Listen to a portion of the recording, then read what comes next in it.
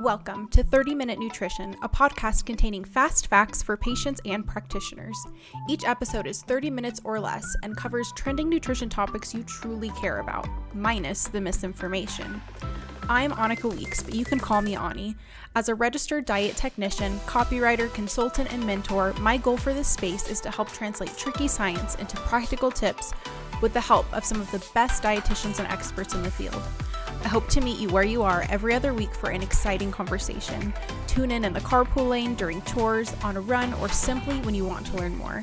Whether you're here to help clients, your community, yourself, or your kiddos, together we'll nourish your niche. As always, this podcast episode is intended for educational purposes only. For individualized nutrition recommendations, please contact your personal dietitian or healthcare professionals.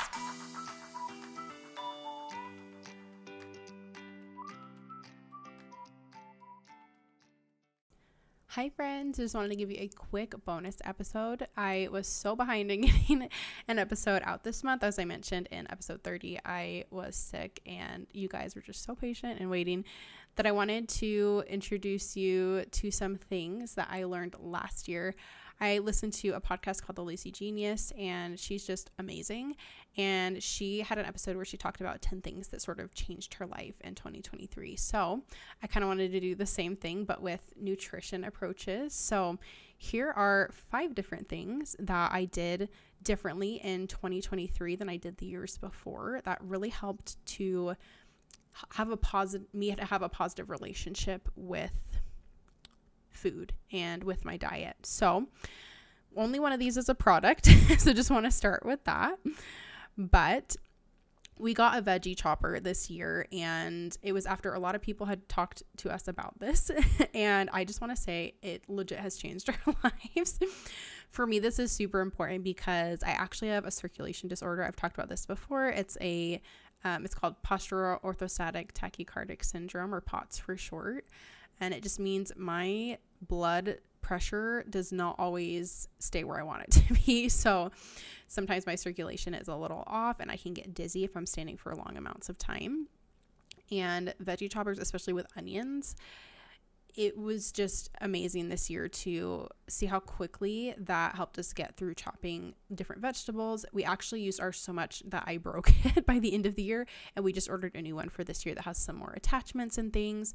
It's so versatile, and I would just highly suggest if you're wanting to make more meals at home, but you just, I don't know, you don't want to buy expensive tools, but you want something that can help. These can be $20 or under. I think our first one was under $10, and then we just bought a little bit of a nicer one for under $20. So this is kind of an inexpensive thing you can get that can really help hasten mealtime. And you can even, as I've mentioned in previous episodes, you can do ingredient prep, not even a whole meal prep, but just chopping the ingredients ahead of time. And it can just be really useful. And I can attest to that. That's one thing that for real changed our life this year.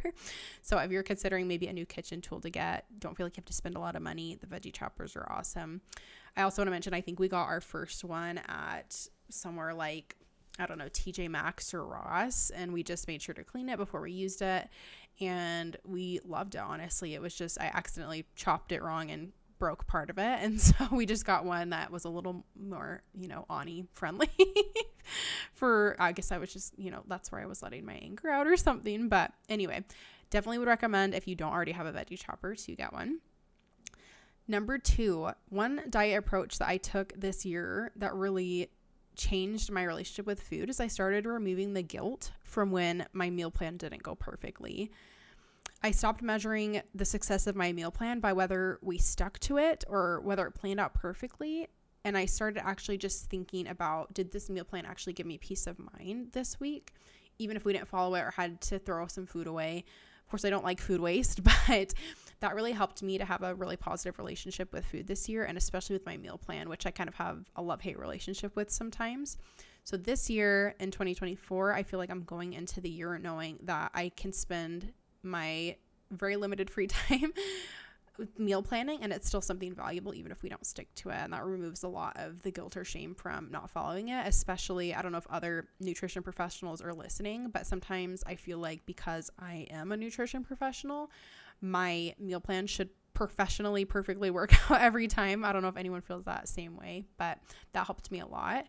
Just knowing that, just like I've talked about this before, I'm not the skinniest person talking about nutrition that you'll ever see. And removing the shame and guilt from that helped a lot too. So just along that same vein, you know, when my meal plan doesn't go perfectly, doesn't mean I'm a bad nutrition expert. It just means that's part of life. And coming to terms with that this year really helped me. So the third approach that sort of changed my life this year, and I know this is so basic, you guys are going to laugh at me, but freezer meals really, really helped us.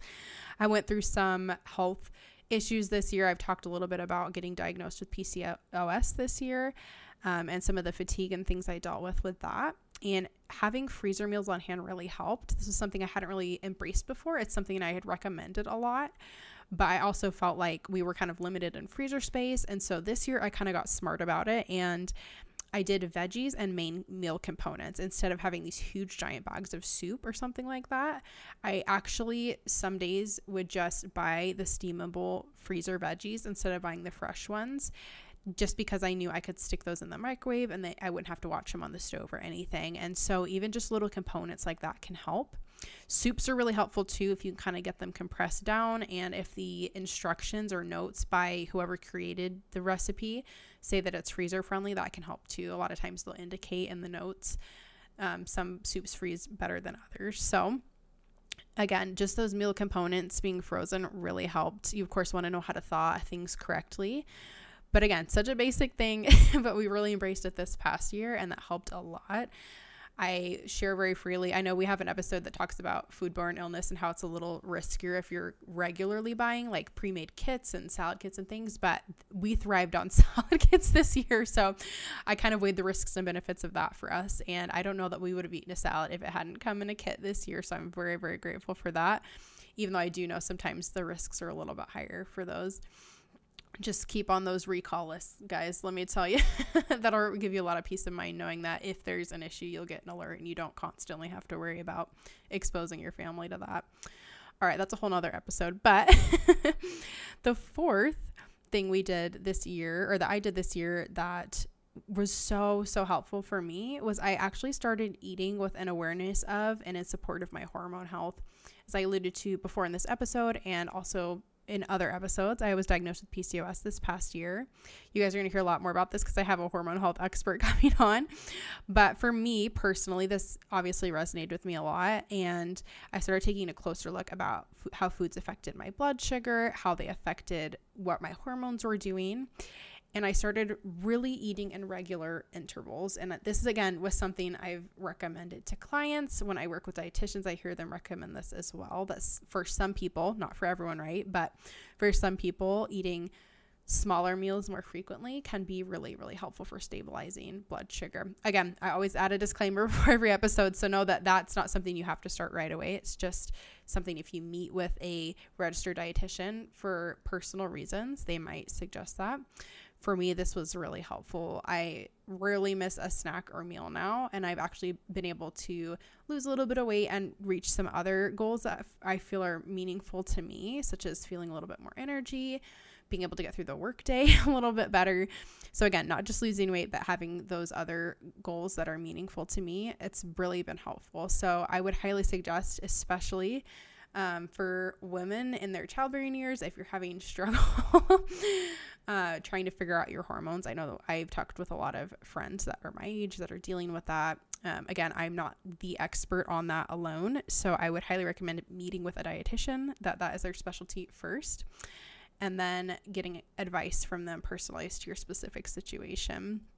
So that's super helpful. And again, I'll have an episode coming out soonish, sometime this year, about hormone health and kind of how to avoid that misinformation. But that was a huge turning point for me this year, to kind of not only eat in the healthy patterns that are kind of generally recommended, but to seek out expert advice for myself individually and get that personalized recommendation about eating for my hormone health and just general health. So again, you might want to look closer how things are affecting blood sugar, etc.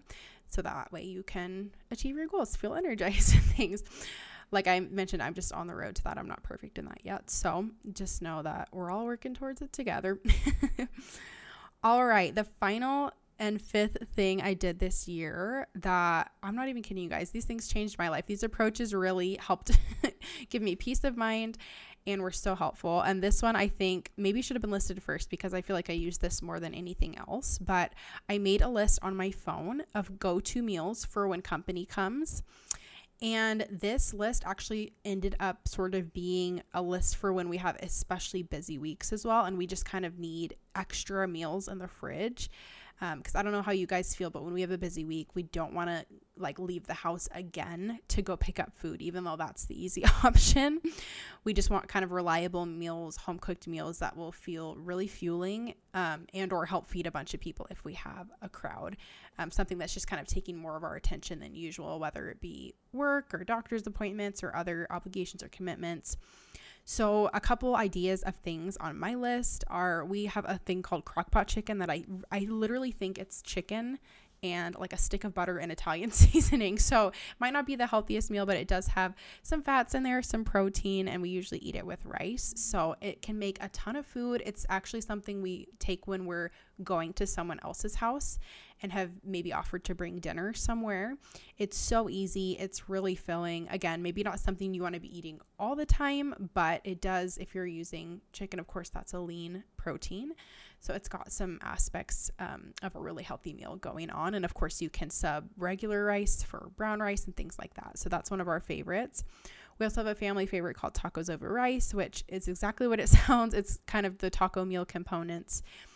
But instead of putting it in a taco shell or a tortilla, you actually just eat it on top of rice with all those same toppings like tomatoes and cheese and olives, other things. Kind of, it's more of an American style recipe than it is a Mexican style. So that one's another one. We also are big fans of Instant Pot recipes. We have one called chicken taco soup that we do a lot. I believe that's from Crowell's Corner.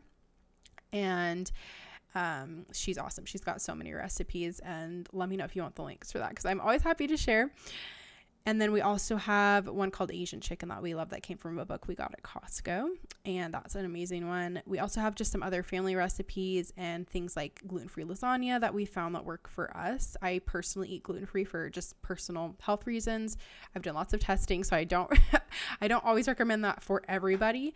Definitely take your own personal test. Don't just start eating gluten-free just because. But for our family, it's usually really helpful. My husband doesn't mind gluten-free recipes as long as he can kind of taste the rubbery noodles or things like that. So we found this gluten-free lasagna to be really helpful because just like regular lasagna, it's fun and it's super easy and it tastes really good. So just know if you are eating with some dietary restrictions that, you know, you don't have to avoid some of those more comfort food items. That's something that's on our list for these easy meals. We also have some stews, soups, and then we have a really easy tenderloin recipe. I would highly recommend looking at recipes where you just marinate the meat because you can mix that up ahead of time and then just do minimal preparation. We also have a fajita recipe that's very similar to that. So those are the 5 things that really helped this year. I hope you enjoyed hearing, and I honestly, truly would love to hear if you guys had any approaches or maybe kitchen tools or mantras or affirmations that stuck with you this year that really, or this past year in 2023, that really changed the way you think about food and improved your relationship with food. I would love to hear that. As always, you can send me a message. There's a form you can fill out that's super quick at aniweeks.com/podcast. That's ANNIWEEKS.com/podcast. So excited to talk in our next episode. But until then, nourish your niche.